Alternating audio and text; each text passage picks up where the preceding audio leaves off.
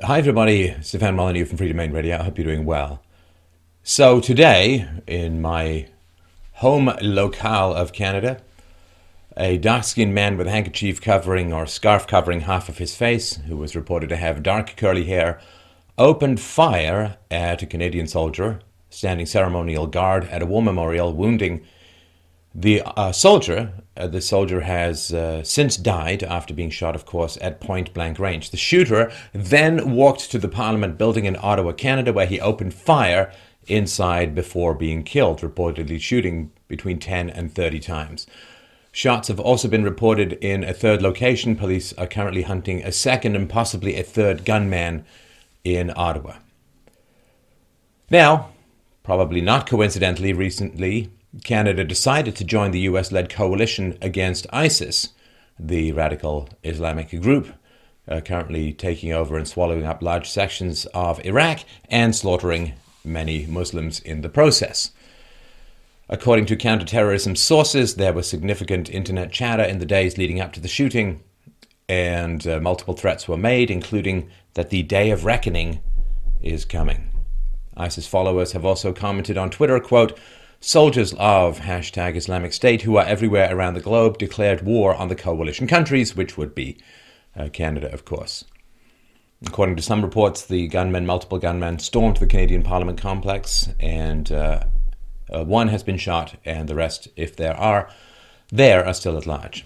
This, of course, is last week in Canada, a radicalized Muslim drove over two Canadian soldiers, killing one. What are we to make of this squaring off, of this, and you could say, gaining of wisdom or loss of innocence for Canada as a whole? Well, there is a war at the moment between the West and Islam. And the war goes back to very, very deep historical roots.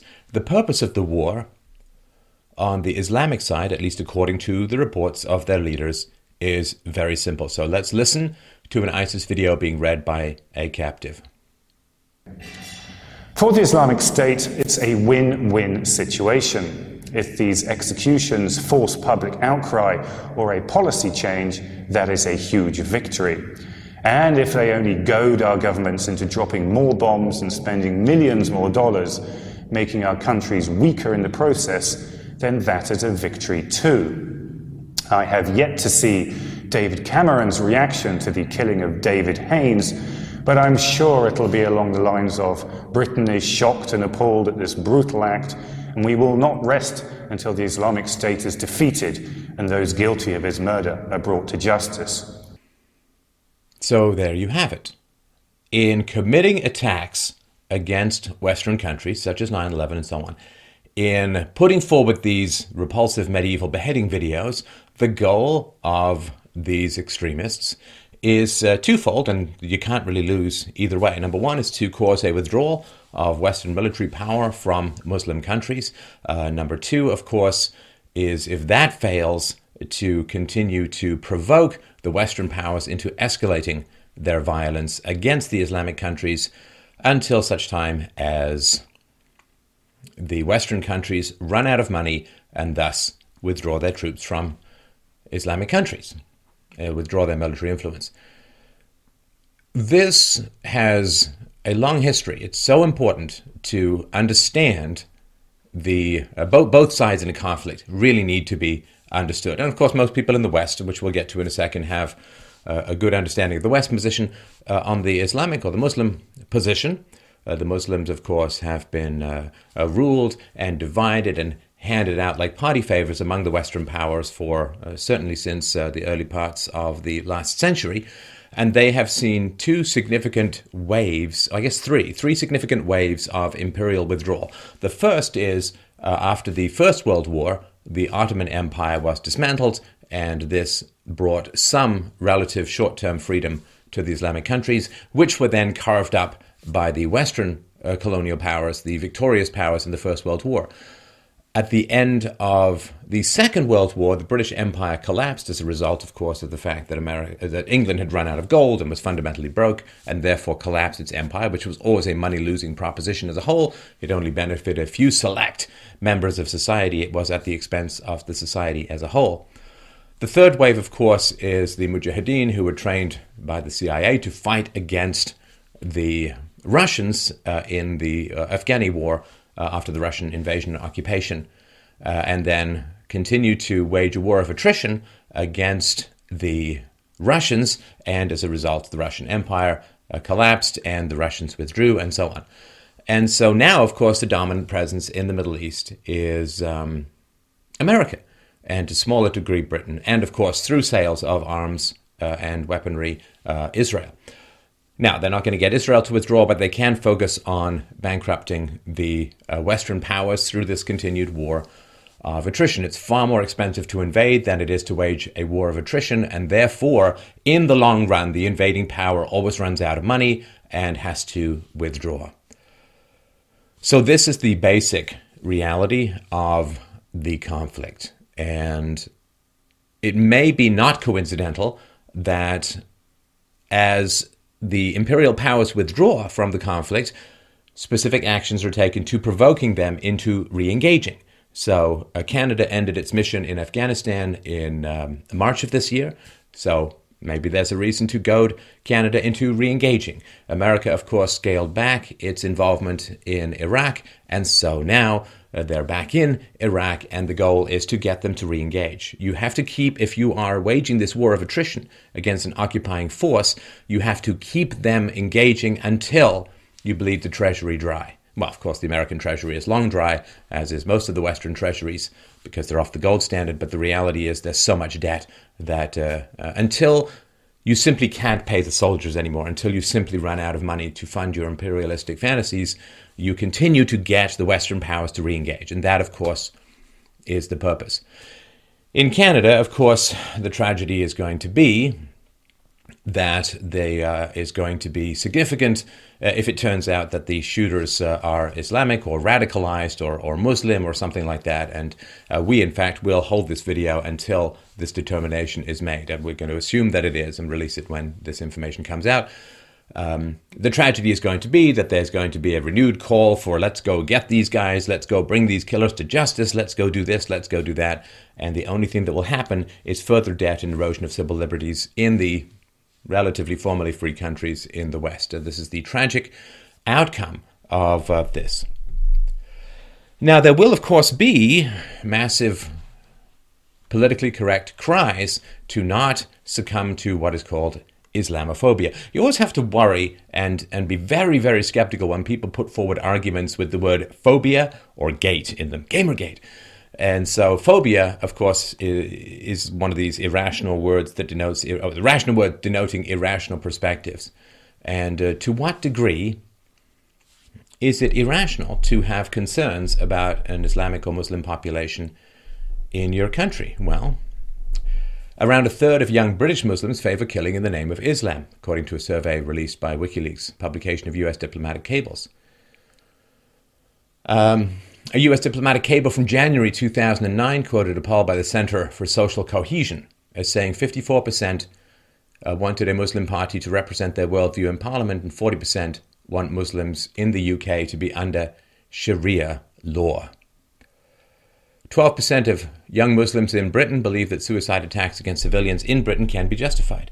1 in 4, 25% of Muslims support suicide attacks against British troops. From 2007, 26% of younger Muslims in America believe suicide bombings are justified. 35% in Britain, 42% in France, 22% in Germany, and 29% in Spain. 25% of British Muslims disagree that a Muslim has the obligation or an obligation to report terrorists to police.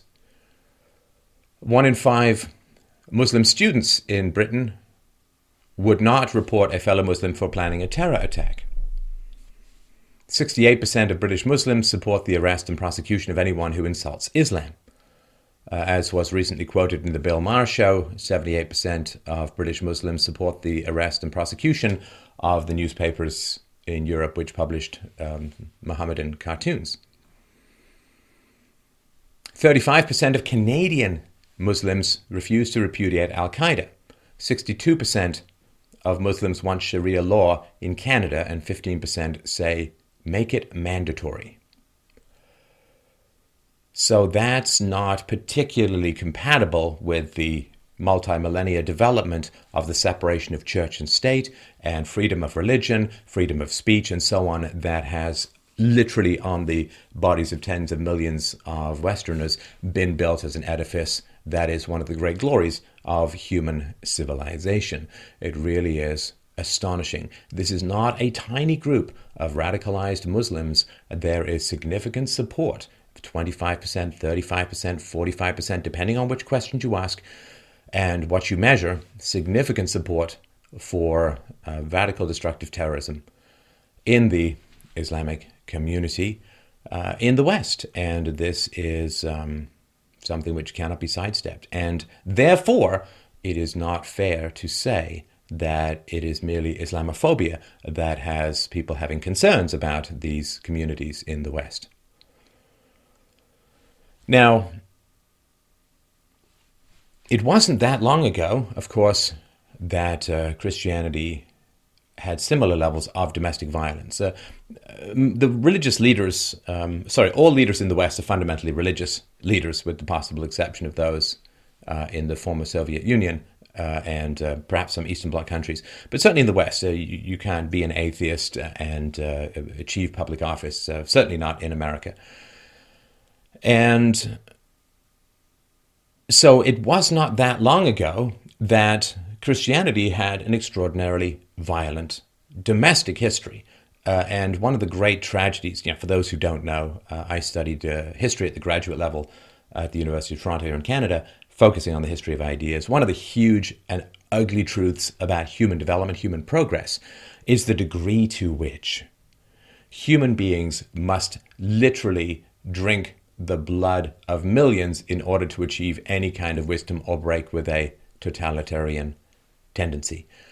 It is unbelievably brutal how many bodies progress has to dig its way out of in order to see sunlight. And in Christianity, it was the unity of church and state that drove these kinds of conflicts. So when you have a government and you have differing religious sects, and you can see this going on all over the world, except, of course, in the West at the moment. When you have a government and you have religious sects, each religious sect wishes to gain the power of the government, where the government has the right to legislate beliefs, wishes to gain the power of the government to impose its religion on everyone else. And this means it's kill or be killed, basically. You either gain control of the government and use the power of the government to impose your beliefs on others, or some other group does it and imposes their beliefs on you. But once you have a government in society where there's no separation of church and state, this is inevitable. It simply cannot be avoided. Where you have religion plus a state with the power to legislate beliefs, you will inevitably end up with this. It's like a bunch of hitmen all grabbing for a single gun in a small room. It's inevitable that it's going to go off. This, of course, occurred for Christianity in the early 4th century AD, when the Roman Empire, Constantine, legalized Christianity, made it the empire's preferred religion. Originally, in Rome, there was like an avenue of temples, and each religion had their own temple, and most of them were live and let live, except the Christians were very much, you guys are all worshipping demons, we're the only righteous one, and this is, of course, how they managed to cause so much trouble, and this is really why they were persecuted, because they were causing too much trouble for the empire early on. It didn't take long. In the late 4th century, the Emperor Magnus Maximus beheaded an eccentric ascetic named Priscillian, nothing to do with any queens of the desert, I believe. And this kind of persecution continued once the state had the power to control or legislate beliefs. An early form of the Inquisition, a Roman Catholic movement, attempted to purge heretics from the church, at times by execution. That began in the 1100s. By the mid-1200s, the Catholic theologian Thomas Aquinas said heretics, quote, deserve not only to be separated from the church, but eliminated from the world. Now, Of course, in most instances, the church did not execute anyone directly. They simply declared someone to be a heretic, and then they handed the offender over to the civil authorities, who would then execute that person. This was not, of course, just the case with Catholicism. 16th century reformers, Protestants, also executed those seen as doctrinally deviant. These included the Anabaptists. These were people who believed in adult baptism. So basically they would grab them, hold them underwater and say, "How do you like your baptism now, bitch?" until they died.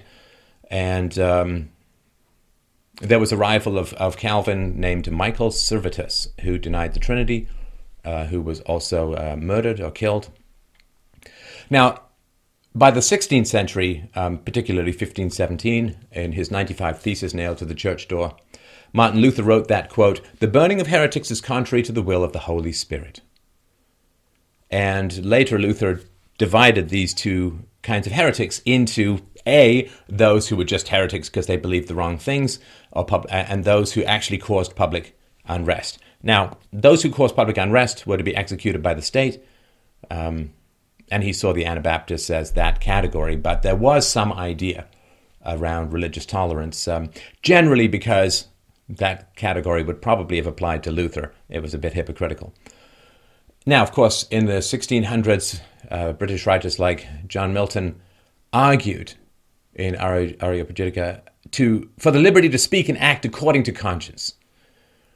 The basic argument was that the best way to get the best ideas is to have a free market of ideas and let the best ideas win in the court of public opinion. Let bad ideas be promulgated so that everyone can see how ridiculous they are and get rid of them. So John Milton's argument for the freedom of conscience tragically only applied that liberty to vying Protestant sects and not to Roman Catholics or non-Christians. The Puritan leader Oliver Cromwell, who was, of course, England's head of state during the years when there was no monarchy, he went a step further, actually, saying he would rather, quote, Mohammedanism or Islam be permitted among us than one of God's children should be persecuted. After the monarchy was restored in England in 1689, nonconformists like Baptists and Congregationalists were granted freedom of worship. In continental Europe, the conflict between the Protestants and the Catholics in the 1600s was known as the 30 Years' War. And it's staggering how many deaths this 30 Years' War, it really was the absolute changing point in the need to separate church and state. It took, and the estimates vary widely. Some people say it took 10 million lives, and this is, of course, back when 10 million lives was quite a lot in medieval Europe. Senseless pillaging. There are reports that people would go through Germany and you could barely, they said, we scarcely see a tree without a body hanging from it. And senseless pillaging, it destroyed crops, and there was just this mass hysterical slaughter. There are some estimates that 1616 to 1648, the 30 Years' War, the death toll in Germany alone was around 14 million people. And that is, of course, is one of the arguments as to why Germany kind of didn't go through the Renaissance, the Enlightenment, the Age of Reason, and thus brought a particularly virulent form of collectivism and medievalism into the 20th century, where, united with the products of the free market and of the military-industrial complex, produced Nazism. But perhaps that's a story for another time. The death count of the Catholic papacy throughout the Middle Ages has been variously estimated from variously reliable sources as anywhere from 50 million to 150 million souls. And this is, of course, people killed directly or indirectly by the papacy. So from A History of Romanism, 1871, quote, "From the birth of popery in 606 to the present time, it is estimated by careful and credible historians that more than 50 millions of the human family have been slaughtered for the crime of heresy by popish persecutors, an average of more than 40,000 religious murders for every year of the existence of popery." In the 30 Years' War, at least 40% of the population was killed. And again, a lot of that was, or some say mostly, was in Germany. 40% of the European population was killed by the virus of sectarian religious warfare. And of course, in America, Maryland passed a law in 1649 allowing anyone who believed in the Trinity to practice their religion freely. And that there was still no tolerance for atheism, of course, or other religions. But Roger Williams, a theologian who became a Baptist, but then quickly became an ex-Baptist, founded Rhode Island as a colony with religious freedom. And it only required that one believe in one God. That's it. So what was called religious toleration in Europe emerged out of the Reformation, out of the endless internecine slaughterhouse that divergent beliefs produced in Europe. Well, once people had seen 40% of those around them murdered for the cause of religious intolerance, they began to magically find some value in religious tolerance. It is one of the unbelievably frustrating aspects of history, which we see played out in the current world, the unbelievable and astonishing degree to which human beings only, like how much blood do we have to drink before we cough up some freedoms? It's absolutely horrifying and astonishing. So early forms of religious toleration occurred because governments could no longer find people to slaughter. There really wasn't much left of the country. And of course, conflicts between Christians didn't end in the 1700s. The Spanish Inquisition lasted until 1834. Catholics and Protestants continued to fight in Northern Ireland. But since the 18th century, Christian wars of religion have declined. Christian government wars against everyone else have continued. And so if we understand that until relatively recently, a couple of hundred years ago, the Christians were slaughtering each other with mad, devilish, vampiric abandon, it's one way to understand what's going on in the Islamic world, because one of the reasons that theologically motivated killings are still occurring, including the Sunnis and Shiite conflicts in the Middle East, is because Islam does not really recognize the separation of church and state. Islam has always historically embraced, according to one theologian, what's called sword evangelism, that the state and the mosque are one. And this is really, really important to understand.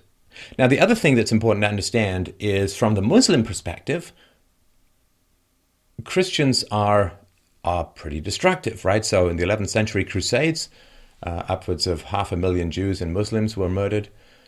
And in the 20th century, and this is a very rough estimate, 120 million people were killed in wars and warlike acts.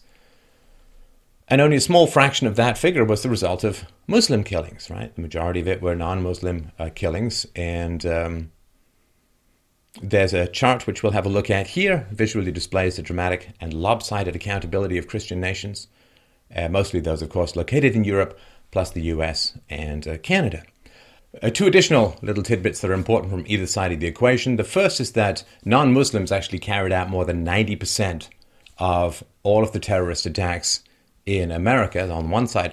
On the other side, of the 11 million Muslims who've been violently killed since 1948, since the founding of Israel, 35,000 of the 11 million, or 0.3%, died during the 60 years of fighting Israel, or 1 out of every 315 of the Muslims who were killed.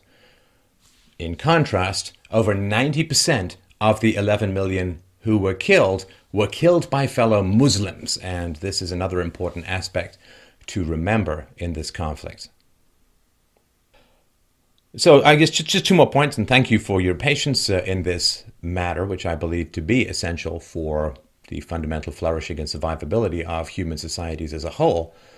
First and foremost, even if we take the very most conservative estimates, over the past 30 years, Muslims have killed 10,000 Americans. Americans have killed 300,000 Muslims.